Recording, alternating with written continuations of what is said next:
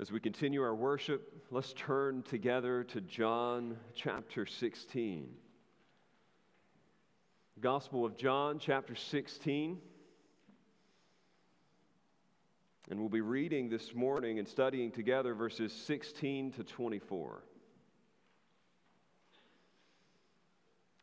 John 16, 16 to 24.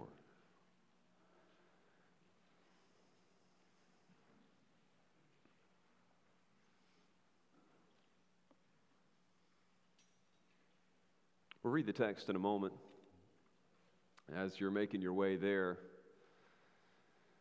I want to just tell you about a little scene I was reminded of this week in C.S. Lewis's The Screwtape Letters. Brief introduction for those of you who aren't familiar.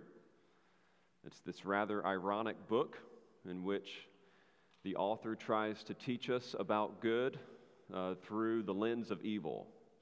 It's this conversation between this elder demon, Screwtape, and his nephew, Wormwood. And the uncle is trying to give the younger demon advice on how to tempt a Christian. And as you get this supposed inside ear, you're getting insight into maybe the way that Satan could be working among us. It is totally fictional, but it's absolutely fantastic to be able to think about it from such a different point of view. There's a particular section, though, that has always captured my attention. The younger demon, Wormwood, is actually trying to see this young man who's supposedly come to Christ, walk away from him, and he thinks that he has a unique advantage. He thinks that he has found the thing that will lead this guy ultimately away from God altogether. And you know what it is? You know what he thinks that he stumbled upon that's going to be so effective in sending him away from God? Laughter. The younger demon actually thinks that laughter is the unique territory of the satanic. And so he writes with excitement to his uncle, he's with his friends and he's having a good time, and I think we're going to see him at some point go away from God, or what they call the enemy. And Screwtape has to correct him.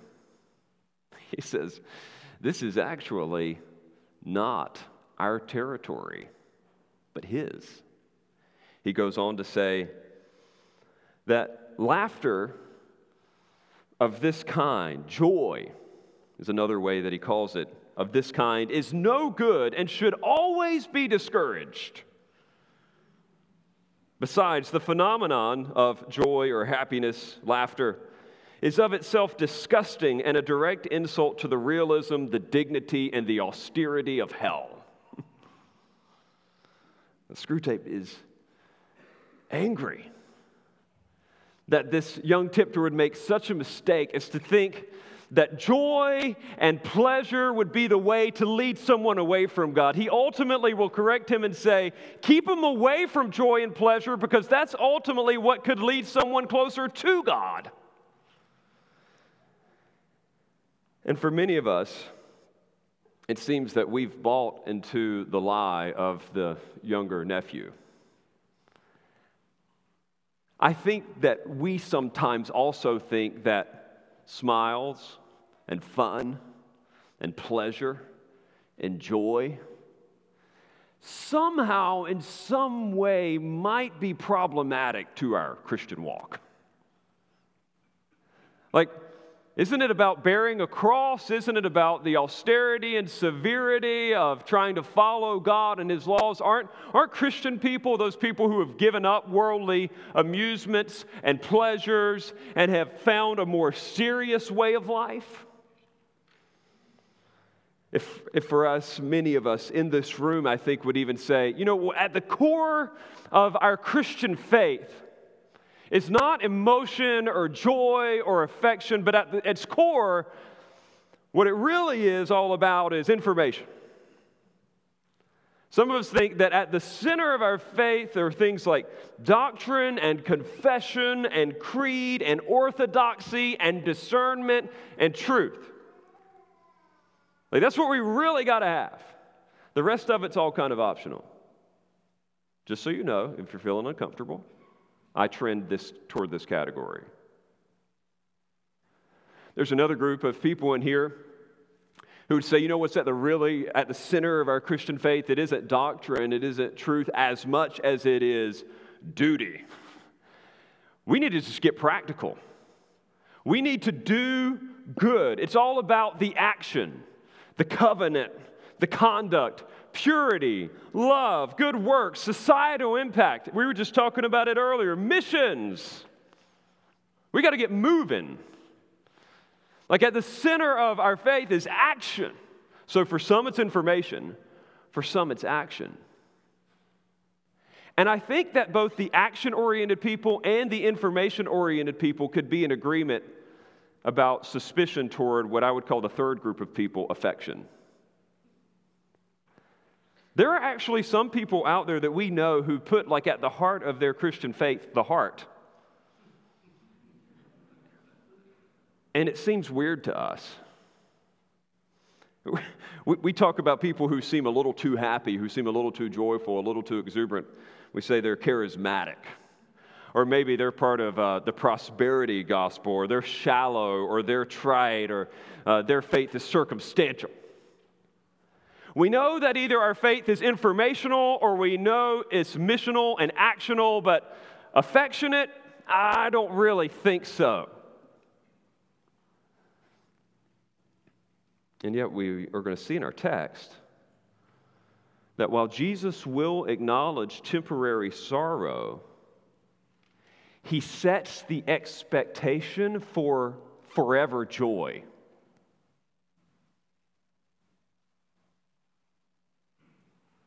He'll acknowledge sorrow, but he sets the expectation, listen, for all who follow him to experience joy.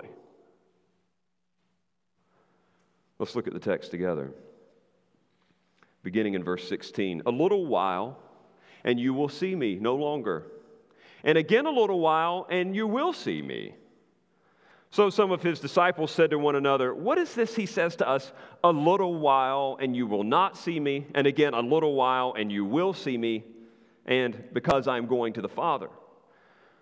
So they were saying, what does he mean by a little while? We do not know what he's talking about. Jesus knew that they wanted to ask him, so he said to them, is this what you're asking yourselves? What I meant by saying a little while, and you will not see me, and again, a little while, and you will see me?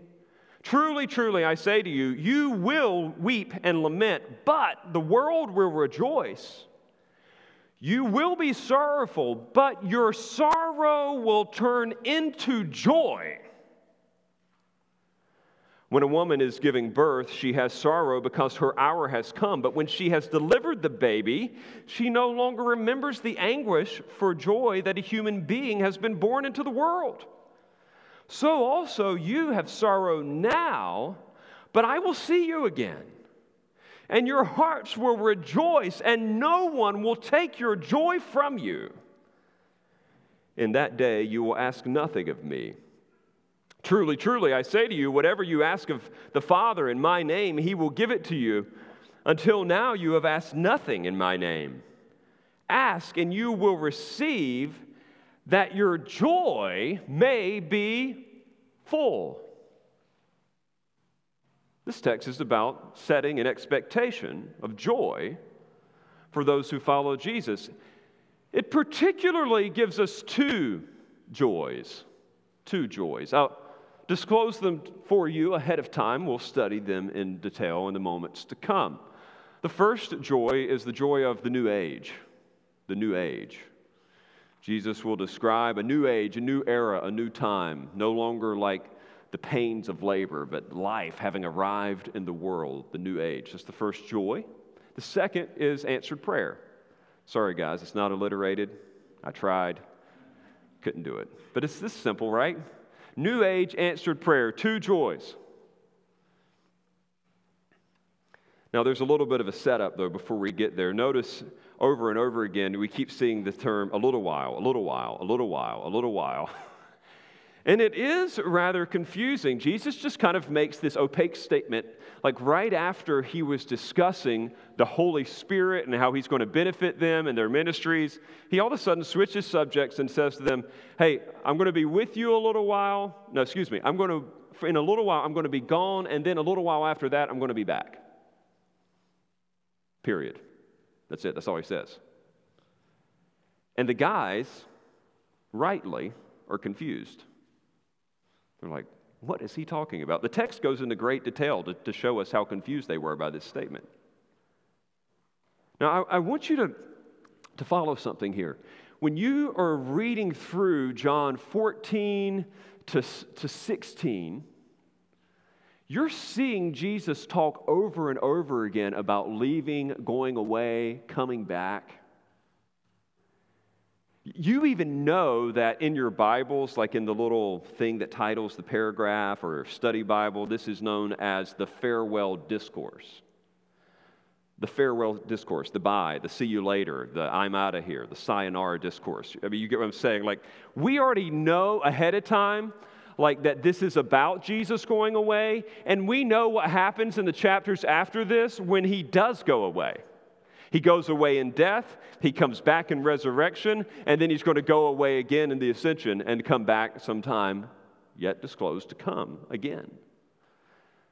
We get that, but I don't think you understand that in their first century faithful Jewish minds, they're having a hard time understanding that the Messiah would come into the world and leave again and come back. Like, it doesn't make sense to them. Like, if you're going to come, Jesus, and you're the Messiah, you're the king, you're the prophet, you're the priest, you're here, why would you leave?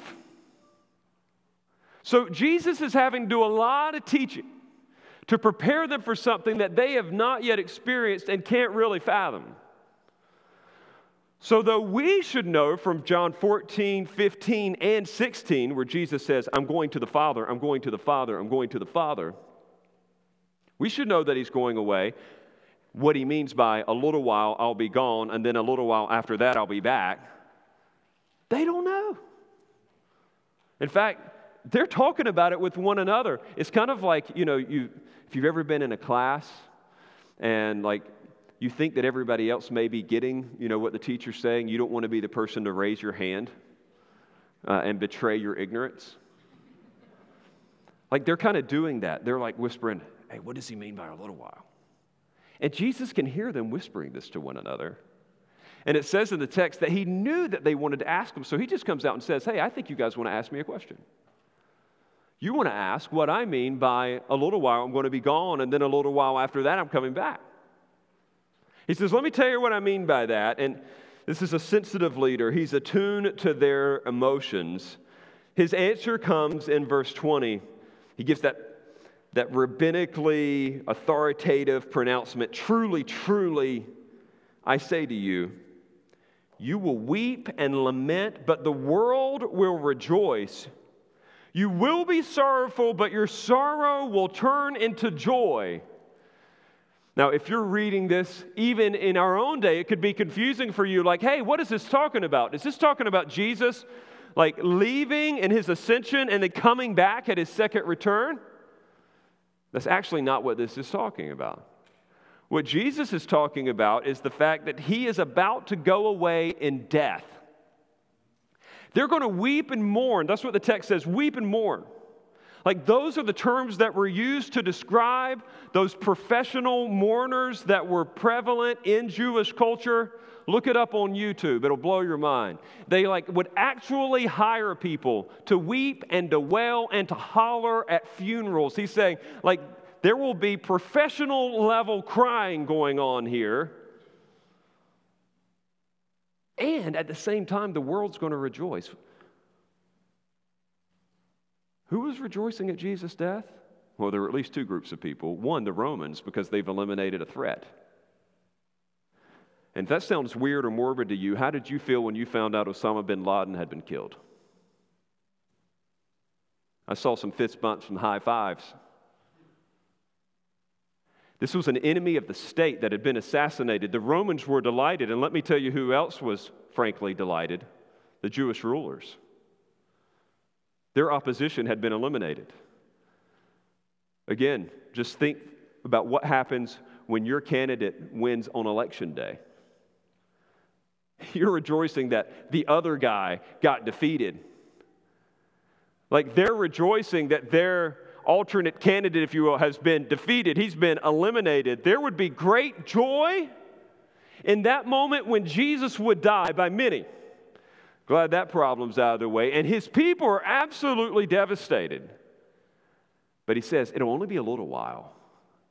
And then you're going to see me again, and there's going to be great rejoicing. Like, they were so happy when they saw him again that they couldn't even believe it. It was too good to be true. You read the gospel accounts, and it says that they had great joy when they saw Jesus again. This is exactly what it is referring to. Their sorrow would turn into joy. Their distress and tribulation would be a time of great rejoicing. And so with that, Jesus unpacks that after his death and after his resurrection, he would be with them now in a special way, in a way that he's never been with them before, and this will make them happy. It will make them happy in two ways. The first one is because it's a new age, it's a new day. This brings us to that first point. Notice this analogy that he gives, that he opens with an illustration in verse 21. Look again in your Bibles. He says, when a woman is giving birth, she has sorrow because her hour has come. But when she has delivered the baby, she no longer remembers the anguish for joy that a human being has been born into the world. Now, I'm looking around, about 50% of you will never be able to know this pain. You do know that it is frequently associated with moaning and screaming and even in some cases cursing. The pains of childbirth are real. They're not made up. In fact, I didn't even ask my wife. I didn't want her interpretation of the event to color all. I just tried to say, I typed into Google, what does childbirth feel like, for the guy that has no clue? Again, for the people who don't know. It's like a cramp wrapping around your body from the back to the front, lasting a minute at a time, while feeling lightheaded, nauseous, having hot flashes and chills, and while feeling like you're being stabbed 1,000,000 times with a dull knife from your butt to your stomach, and feeling like your whole body is about to rip and explode, while feeling like you have a sledgehammer to your lower spine sustained for 30 seconds at a time. That's pretty terrible. And we even have medicine to help with that. In fact, I consider myself to be a rather tough individual. Like, I don't mind like watching war movies and seeing, like medical pictures of broken bones or whatever. And yet when my second child was born, I was in the delivery room, and it wasn't even labor. It was just the epidural, just the needle going into my wife's back, and I literally fainted into a chair. I mean, just the medicine produced a response in me. One lady said it, labor is like a series of bad surprise parties. But at the end, it's the best surprise party ever. And that's the point that Jesus is making here. You can imagine just the acute pain and duress of a particular moment all of a sudden turning into the greatest joy of one's life.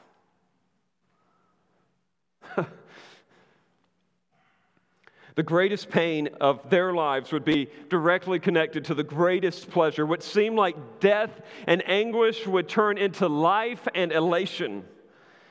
And with that picture firmly in mind, now think of those disciples. Can you imagine how those men felt in those first 3 days?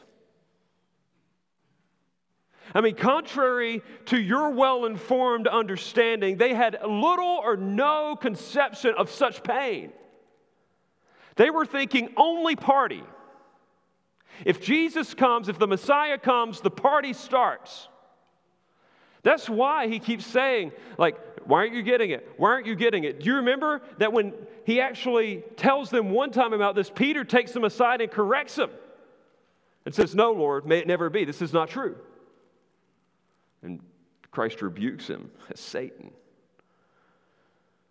They knew the Messiah would come and rule, not go and die and come back to life again. He was trying to tell them they could not get it.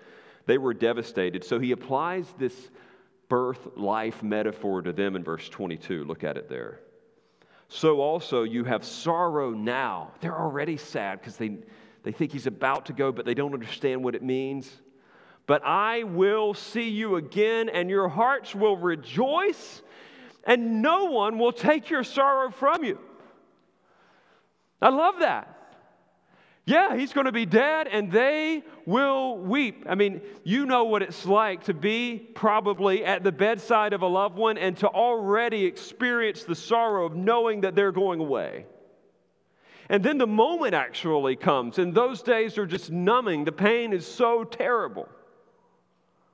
Like, there's real sorrow that's there, but he interjects and says, but I will see you again. And that's going to cause an effect. When I'm with you, when I see you again, it will produce joy. It says, here's the effect. Your hearts will rejoice. I want to point out a few things to you. I just think we should look at the words as they're there. The first is this. Jesus doesn't say, you will see me again. He says, I will see you again. I love how he switches that up. You would think that he would say, oh, well, you're going to see me again. Well, they did see him again, and that did produce joy. But his emphasis is not on them seeing him, but him seeing them. This makes perfect sense in light of everything that he's been teaching up to this moment. Because he's been telling them, hey, I'm going to go away, but I'm going to send you my presence in the person of the Holy Spirit. He will be with you. And remember, he said twice so far in this discourse, it's even better that I go away and the Spirit is with you.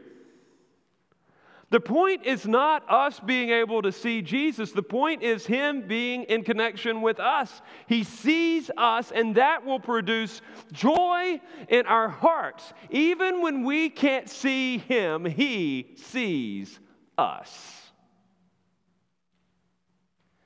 And then notice the promise.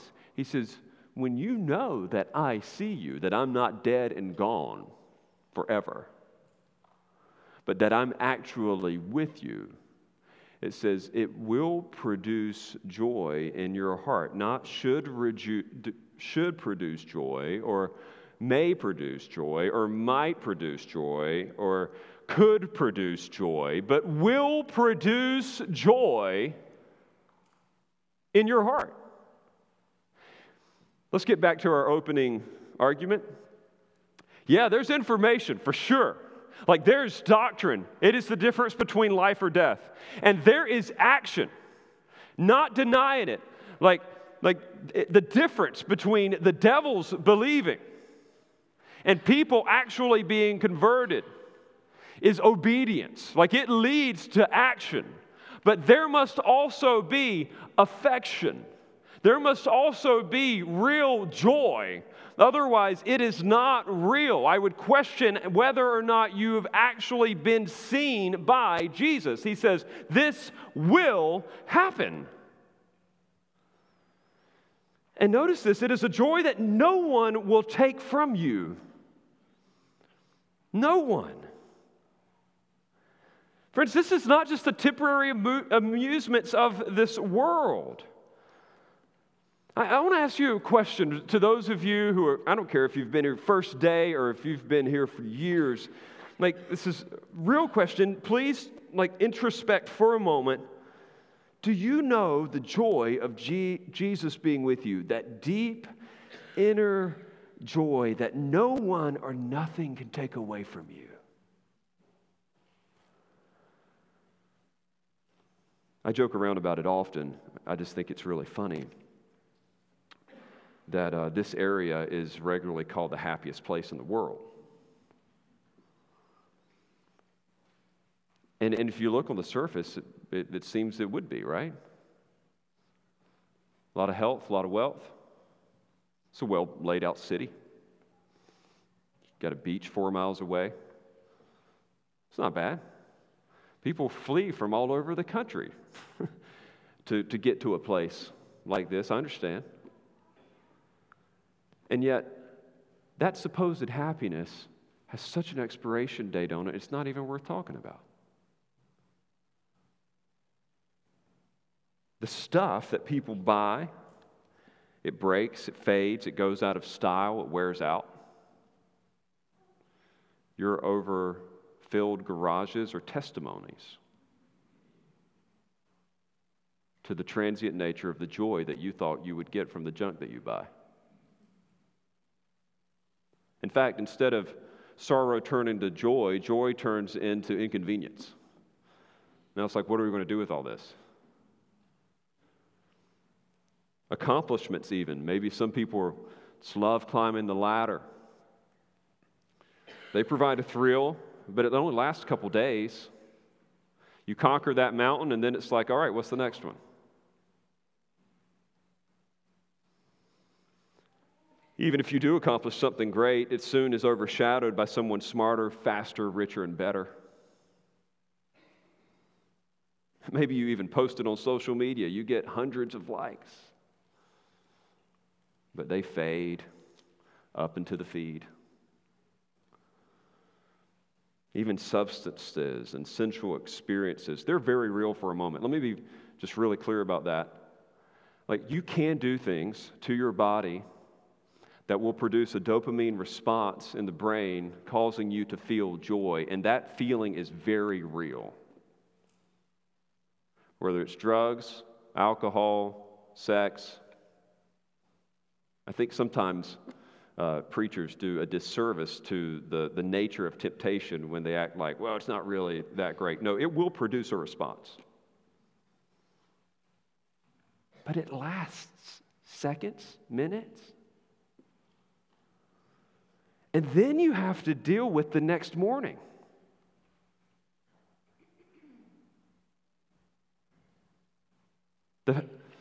The pain of the next morning and the regret for years to come. Some people even find joy in their families, and wow, what an awesome common grace that is. And yet, families, they leave, they grow up, they move on, they either precede you in death or you precede them in death. Jesus here is talking about a joy that no one, that nothing can take away from you. Do you have that kind of a joy?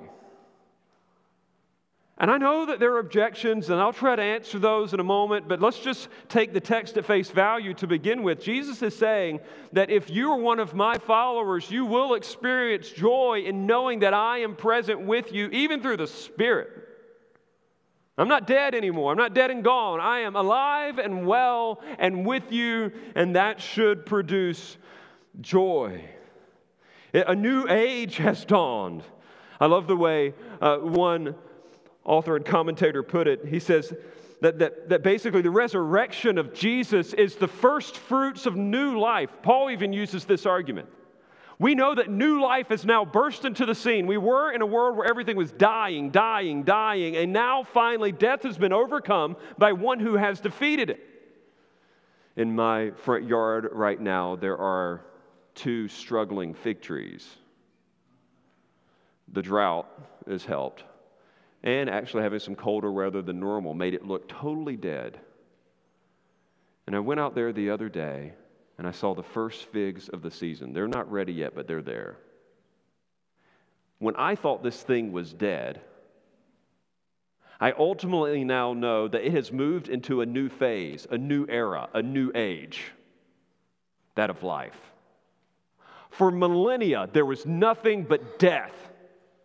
It just seemed too cold and it seemed too dry. And yet with the resurrection of Jesus, the first fruits of life from God had sprung forth, leading us to understand and know that there would be more life to come. We're in a new age. And you say, man, I would love to see a little more of that. That was like 2,000 years ago. Is there any way that I could get a taste of that kind of life now? You know where you see it these days? You see it in the lives of changed and transformed people.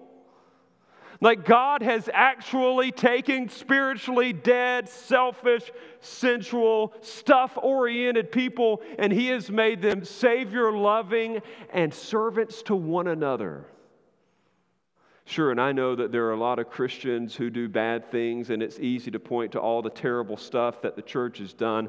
But trying to discredit Christianity on account of the occasional sins of its people is like taking a picture of my street on Tuesday mornings when all the trash cans are out. That may be true in that moment, but that does not characterize the street through the week. Overall, God's people have been cleaned up. They are different. New life has already come. A new era has dawned upon us. And He's saying this should cause you to have joy. This will cause you to have joy. This is the gospel, dear friends. I say this to any of you who have never heard a clear definition of that before. A new world marked by joy in the blessing and approval of God has happened through Jesus. God is now actually in those who call upon His Son by faith alone. Jesus paid for the penalty. He rose again, giving us the promise of life, and we are right with Him through faith alone, not our works. The new age has begun. And I'll say this to some of you who have yet to enter in. Will you, by faith, even today, enjoy the new era, the new age that is being offered you in the Lord Jesus? I can hear the objections. I get them. If you're here today and you're not in Christ, you could say, you know what? Some of the most miserable people that I know are Christians. So the most cantankerous and mean individuals out there claim the name of Christ. I would only ask you, are they really Christians? I mean, just because they claim to be doesn't mean that they actually are. I'm telling you what the Bible says. The Bible says that those who enjoy the presence of Jesus will rejoice. If they're so dour and downcast all the time, if they're so mean and cantankerous, maybe they're not real Christians at all.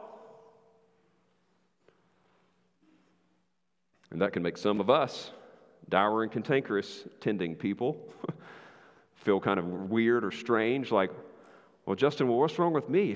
I think I believe in Jesus, and I'm not happy all the time. I'm totally like not in a Pollyanna frame of mind. Like I think that the world's terrible. It's going to hell in a handbasket. I'm pretty sad. My body's breaking down. There's more month than there is money. Like I'm just not in a good spot right now. Hey, guess what? There are indeed times when Christians experience difficulty, but what Jesus is saying is that the normal disposition of life will be one of, and please hear this carefully, inner joy. It says it's in your heart. I joked around the other day, I told you that I have a face problem. My face is always like in a frowning mode or disposition. Some of you have the same problem. I see it every week.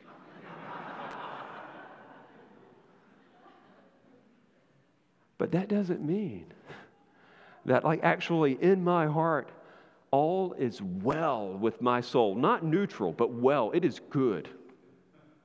It is good. It is way better than the alternative. Happiness can be tested by the past, the present, and the future. Looking back, looking around, looking ahead. I look back at my life and I see that everything that I've ever done that has offended God and hurt others has been forgiven by the blood of the Lord Jesus. I'm good. And I look around and I see all the other stuff that people have that's more than what I got, and I'm totally cool with it because I know that everything will be better in a day to come. And I look ahead not with any fear of the future, but absolute confidence that when I die or when Jesus returns, all will be well. and all have that confidence in the Lord Jesus. The new era has come. There's a second joy that's mentioned here, and that is the joy of answered prayer. Jesus' presence now, after his death and resurrection, provides us the joy of answered prayer. I won't even read verses 23 and 24 again at this moment. I'll do it in a second. But if this theme sounds familiar to you, like prayer in Jesus' name, Jesus answering our prayer, if this sounds familiar, like, hey, I think he preached this message a few weeks ago. Surprise, I did. But surprise, Jesus brought it up again, and therefore I will. Somebody gave me feedback in the service review the other day, and they were like, I was hearing from some people that they thought that you had preached a message on the Holy Spirit already a few times by now. I was like, check, I did. There's 5 discourses on the Holy Spirit in the farewell discourse, and there's 3 different times where he talks about answered prayer. This is the 3rd. But what's interesting is that the first 2 times Jesus talks about answered prayer, he talks about it in the realm of productivity for him, bearing fruit and doing good works. He's like, hey, you're going to do greater works than me, and here's how you're going to do them. You're going to do them by praying, asking things in my name, God's going to give it to you. Hey, you're going to try to bear fruit for me, and here's how you're going to do it. You're going to pray and ask in my name, and I'm going to give it to you. It was all about productivity. This time, the prayer promise is applied not to productivity, but to pleasure. To pleasure. It's one thing for us to pray and get whatever we need just for the sake of getting stuff done for Jesus. It's something else for us to consider prayer being asked, answered for the sake of our own joy. I don't think we think of this one. Normally, we think of prayer as the great obligation, not the great opportunity. And here, Jesus presents it as a means by which you will even further enjoy Him. Notice how when we read this promise again, He ties it to joy, not just to productivity. Now let's look at the text. In that day, verse 23, you will ask nothing of me. Truly, truly, I say to you that whatever you ask the Father in my name, He will give it to you. Until now, you've asked nothing in my name. Ask and you will receive, that your joy may be full. Do you get what he's saying here? He's saying this will happen, and it will make you happy. As you continue asking God for things, this present, active, imperative verb, like you just keep asking, and He'll keep answering and giving, and it'll make you happy. Throughout this series, we have, as we've come across these passages, likened prayer to cashing the company check. Do you remember that illustration, that metaphor? Using the company credit card. When we say praying in Jesus' name, we're not talking about tacking those few words to the end of your prayer, but we're actually saying you're doing it by Jesus and for Jesus. You know that it's Jesus' resources that enable you to get whatever it is that you want, and you're doing it for Jesus because you're a part of Him, you want what He wants, and you'll ask for things in His name, just like you would a company check. You're doing it for the company, and you're spending the resources of the company. It's by and for. And so here, we're reminded that even though it may be the company check, spending money, especially somebody else's, is still really, really fun. These moments are so rare in life. Maybe you've never experienced it. I have only in small ways. But have you ever had somebody say to you, hey, look, spare no expense, just get whatever we need. Here's my credit card. That's a dangerous proposition. Spare no expense, get whatever you need. Here's the credit card. And they actually mean it. Could you imagine?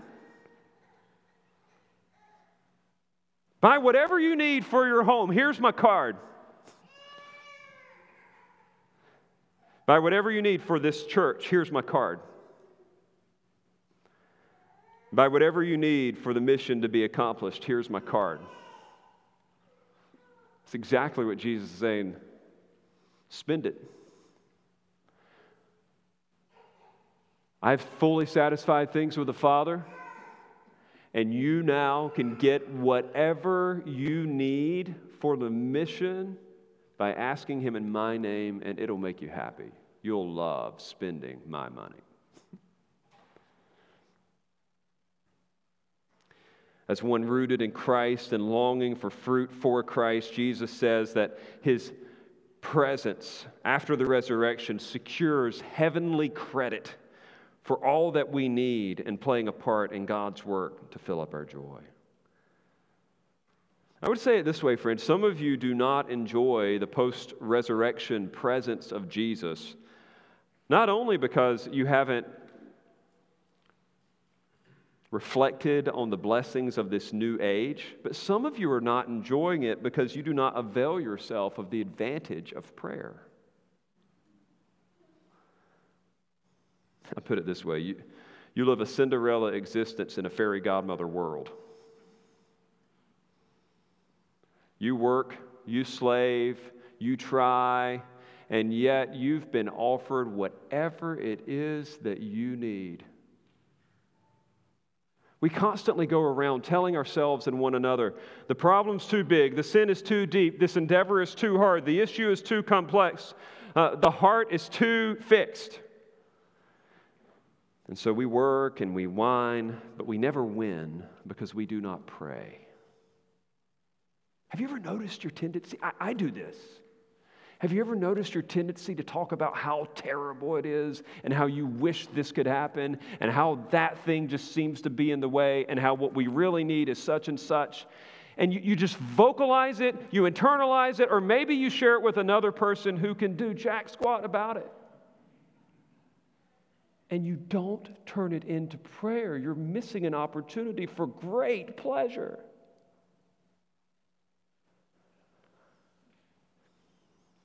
I get the objections here too because somebody would say, look, man, I've been praying. I prayed this one time for somebody to get saved and they still aren't saved. There's two things, maybe three, that I could discuss that would probably help regain some joy in this experience for you. One is I would warn you, have you actually prayed with the right timing in mind? The right timing. To pray in Jesus' name is to pray in accordance with the way and time that He would have it done. The verb tense here is so important. Pray, keep praying, keep on praying so that you will receive. It is ongoing action. Jesus even gives other parables to talk about the importance of what the old King James called importunity in prayer. We don't ever use that word. Important, it's not the word. Importune. Importunity. Insistence. Remember that story about that guy that just kept knocking on the door asking for bread at night and the person's like, go away. It's nighttime. And they finally just give up and they say, okay, here, you can have the bread. Jesus actually applies that parable, that illustration to His people and say, just keep praying, keep seeking, keep knocking. It isn't, all right, I dialed it in one time. It is you ongoingly are coming to God with this request. And here's the deal. It forces you into His presence in a greater way, which is where true joy ever is in the first place. That's what Paul said about his thorn in the flesh. He prayed 3 times that thing would go away. And yet, what did he realize in the end? That God's grace was sufficient for him and that God's strength was being made perfect in his weakness. Just the regular going to God was providing joy for him. Make sure your timing's right, that you keep giving it to the Lord. Another thing we need to make sure of if we think that prayer really isn't producing the joy that's promised is that we need to ensure we have the right target. Not just the right timing, but the right target. He does say pray in Jesus' name. You know what this assumes? You know what this whole deal assumes? It assumes the stuff that's back here in chapter 15 about you being planted in Jesus like a grapevine. That you're rooted in Him, that you get your life from Him, and your life is to see His life produced in fruit in others. This isn't assuming the context of the American dream and then prayer being parachuted in as a special resource for you to get whatever you want. It is assuming that Christ has changed your wants. And so sometimes we're not getting what we're supposedly asking for in Jesus' name because it's not actually in accord with Jesus' plan. How many of you have ever prayed for something that you were glad that God didn't say yes to it? Oh, 10 of you. I remember being 16, praying that God would let me marry a girl's name who shall remain unnamed. Like, I honestly prayed that. I was like, oh, she's the one. God, make this happen. Man, come to my house sometime. I have to tell you the story how that worked out because I am so glad that it didn't happen.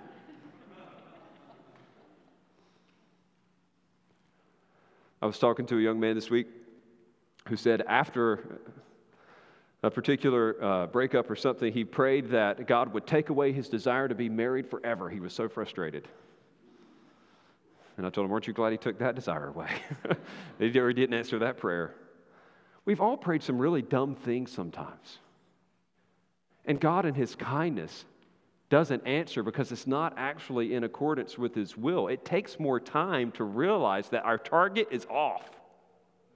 So you've got the timing piece, but you also have the target piece. But anything that we need for the advance of the mission to see God more joyfully enjoyed by other people, the church built, our lives growing in grace and godliness, he answers that. And then I think there's one final reason why we don't connect the pleasure with the promise of prayer. And that is this, we forget history. God has answered so many prayers for us, and we just move on. We're like stinking kids at Christmas time.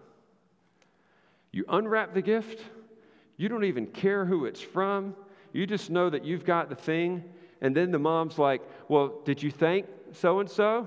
Well, I don't even know who it was from. And then you start digging through the paper and you're trying to figure out we're just about the thing. We're like little kids. We just get what we want and we move right on. God's probably answered hundreds of prayers in your life and you just thought, oh, well, that was lucky. That turned out good. And you didn't acknowledge that it ultimately came from God's good hand. It's weird to me that when something goes wrong, we blame God, and when something goes right, we think we had a good day. It just worked out. We probably should do a better job at recalling the history of God's faithfulness. That's why the Psalms calls us over and over again to remember and commemorate His faithfulness. Some even write down answers to prayer in a journal and review them on a regular basis. The point is, friends, that prayer is not your great obligation. It is your great opportunity to increase joy. He says, I'm doing this, I'm telling you this so that your joy may be full. If your joy is not full, I wonder if you are availing yourself of the promise of prayer. And let me invite you to do that. Not right now, but I want to help you. Because I realize that I'm not the only person in here that has prolonged seasons of battling in prayer, not just enjoying it. Personally, if you need help, I want to recommend a resource to you. It's 30 pages long. How cool would that be to read a book that's only 30 pages long? You can find it on Amazon. We have it here sometimes. I looked for it today. I couldn't find it. It's called Enjoying Your Prayer Life by Michael Reeves. It's a great little book. You can get it on Kindle. You could have it by lunchtime. You could read it by lunchtime. Friends, if you struggle with this, it's a big deal because this is supposed to be a source of joy. Maybe a resource like that could be of help to you. If you don't want to read a book, fine. Enlist the help of a trusted, godly individual in the fellowship. Somebody you know that enjoys prayer. Maybe a pastor, an elder. I would encourage you to do this. Join in on prayer to see how pleasurable it can be. Yes, there's private times to pray, but there are a whole buffet of prayer opportunities at this particular church, and we have never, to the best of my knowledge, guilted anybody into coming ever. And so what I'm about to say to this full room is not guilt. It is totally grace. Here's the deal. Before we meet here on Sunday mornings, we pray back there. It's like the highlight of my week. It's an awesome opportunity to enter into the prayers of other people, other saints. I would encourage you to avail yourself of that. It's the best kept secret at Faith Bible Church that we pray together at 9 o'clock on Sundays before the service starts. And we're not going to pressure you into prayer. Even some men in our church get together monthly and pray. At a shop down the street, there's prayer teams for missionaries. Did you know that we've already prayed multiple times in the service today, and you probably didn't even realize it? Sometimes our liturgy, our rhythms, they become invisible to us. Like when I was praying earlier, that was an invitation for you to pray together with me as a church. When we sang the song right before the message, that was a prayer. It just had a song tune to it. Like we're praying in this gathering together. And let me just open up one more opportunity for you to pray. When you talk to people after church and they tell you, man, I'm really going through such and such, hey, you know what a great thing to do is? Pause right there and pray with them then. It's a real simple move. If appropriate, put your hand on their shoulder and say, let me pray with you right now. Instead of saying, I'll pray about that and never praying about it. Just go ahead and do it now. It's not a guilt thing, it's a grace thing. It's an opportunity for you to have joy. I don't think I'll ever forget when Joel Osteen's book, Your Best Life Now, came out. It took the American reading world by storm. It was 2004. It's hard to believe. It's almost been 20 years since that thing came out. It climbed number 1 on the New York Times bestseller list. It stayed on the bestseller list for 2 years. Sold more than 8 million copies. And rightly, totally in agreement here, conservative Christian pastors like John MacArthur blasted it for its emphasis upon self-help and material wealth. Its message at its core flies in the face of a biblical gospel. The gospel is not about us cleaning ourselves up or speaking truth to ourselves or somehow tricking our minds into thinking that we can generate more income or happiness or whatever. And the gospel is also not promising material wealth in this life. It promises wealth in the life to come, wealth spiritually in the here and now. So I agree with the critiques. We rightly stand against perversions of the gospel like Osteen's. But at the same time, is it not possible that we've forgotten that the gospel still means good news? Sometimes in our desire to talk about how the Christian life isn't that great, we kind of make it sound like it's not that great.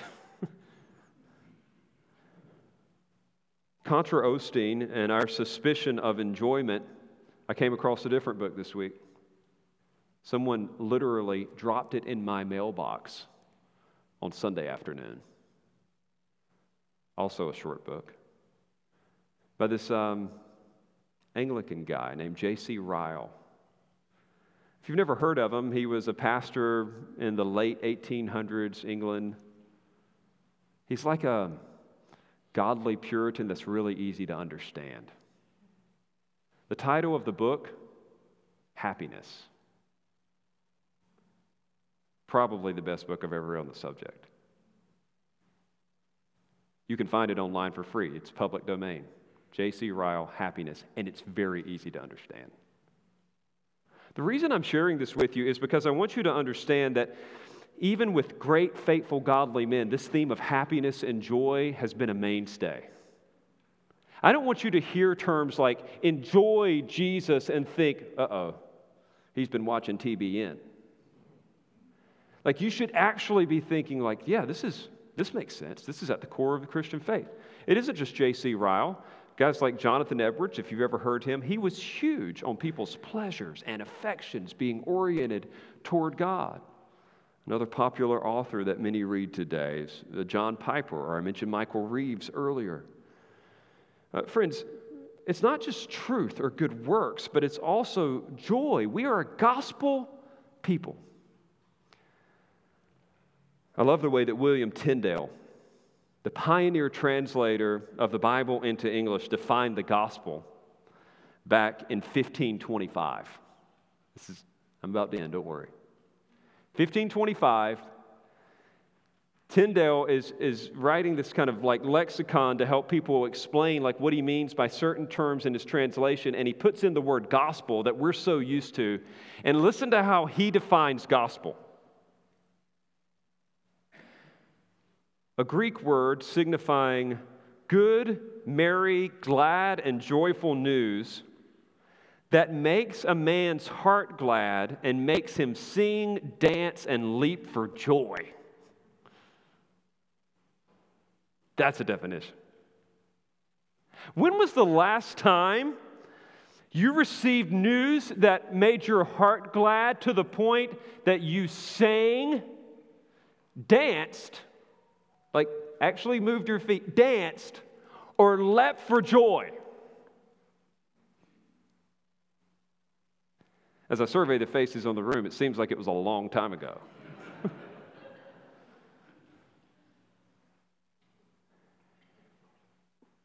And yet this is what we herald every week.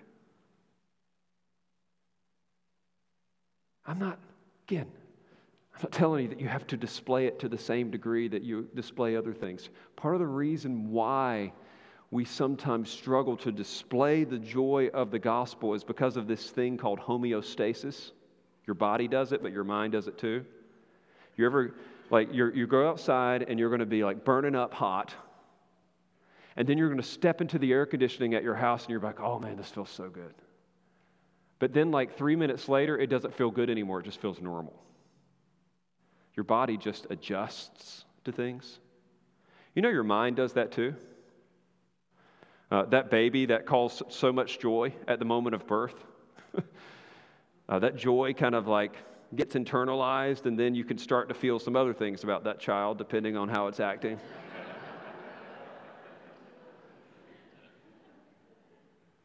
There's a normalization process that takes place in the mind as well. I don't want anybody walking out of here today who's in Christ thinking, oh my goodness, I don't feel like I just ate a ton of, pixie sticks. Therefore, I am not on fire for Jesus.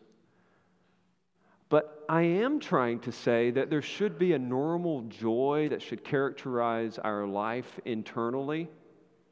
And even though moments of duress may come, even though seasons of depression may come, the default is to be really satisfied in Jesus.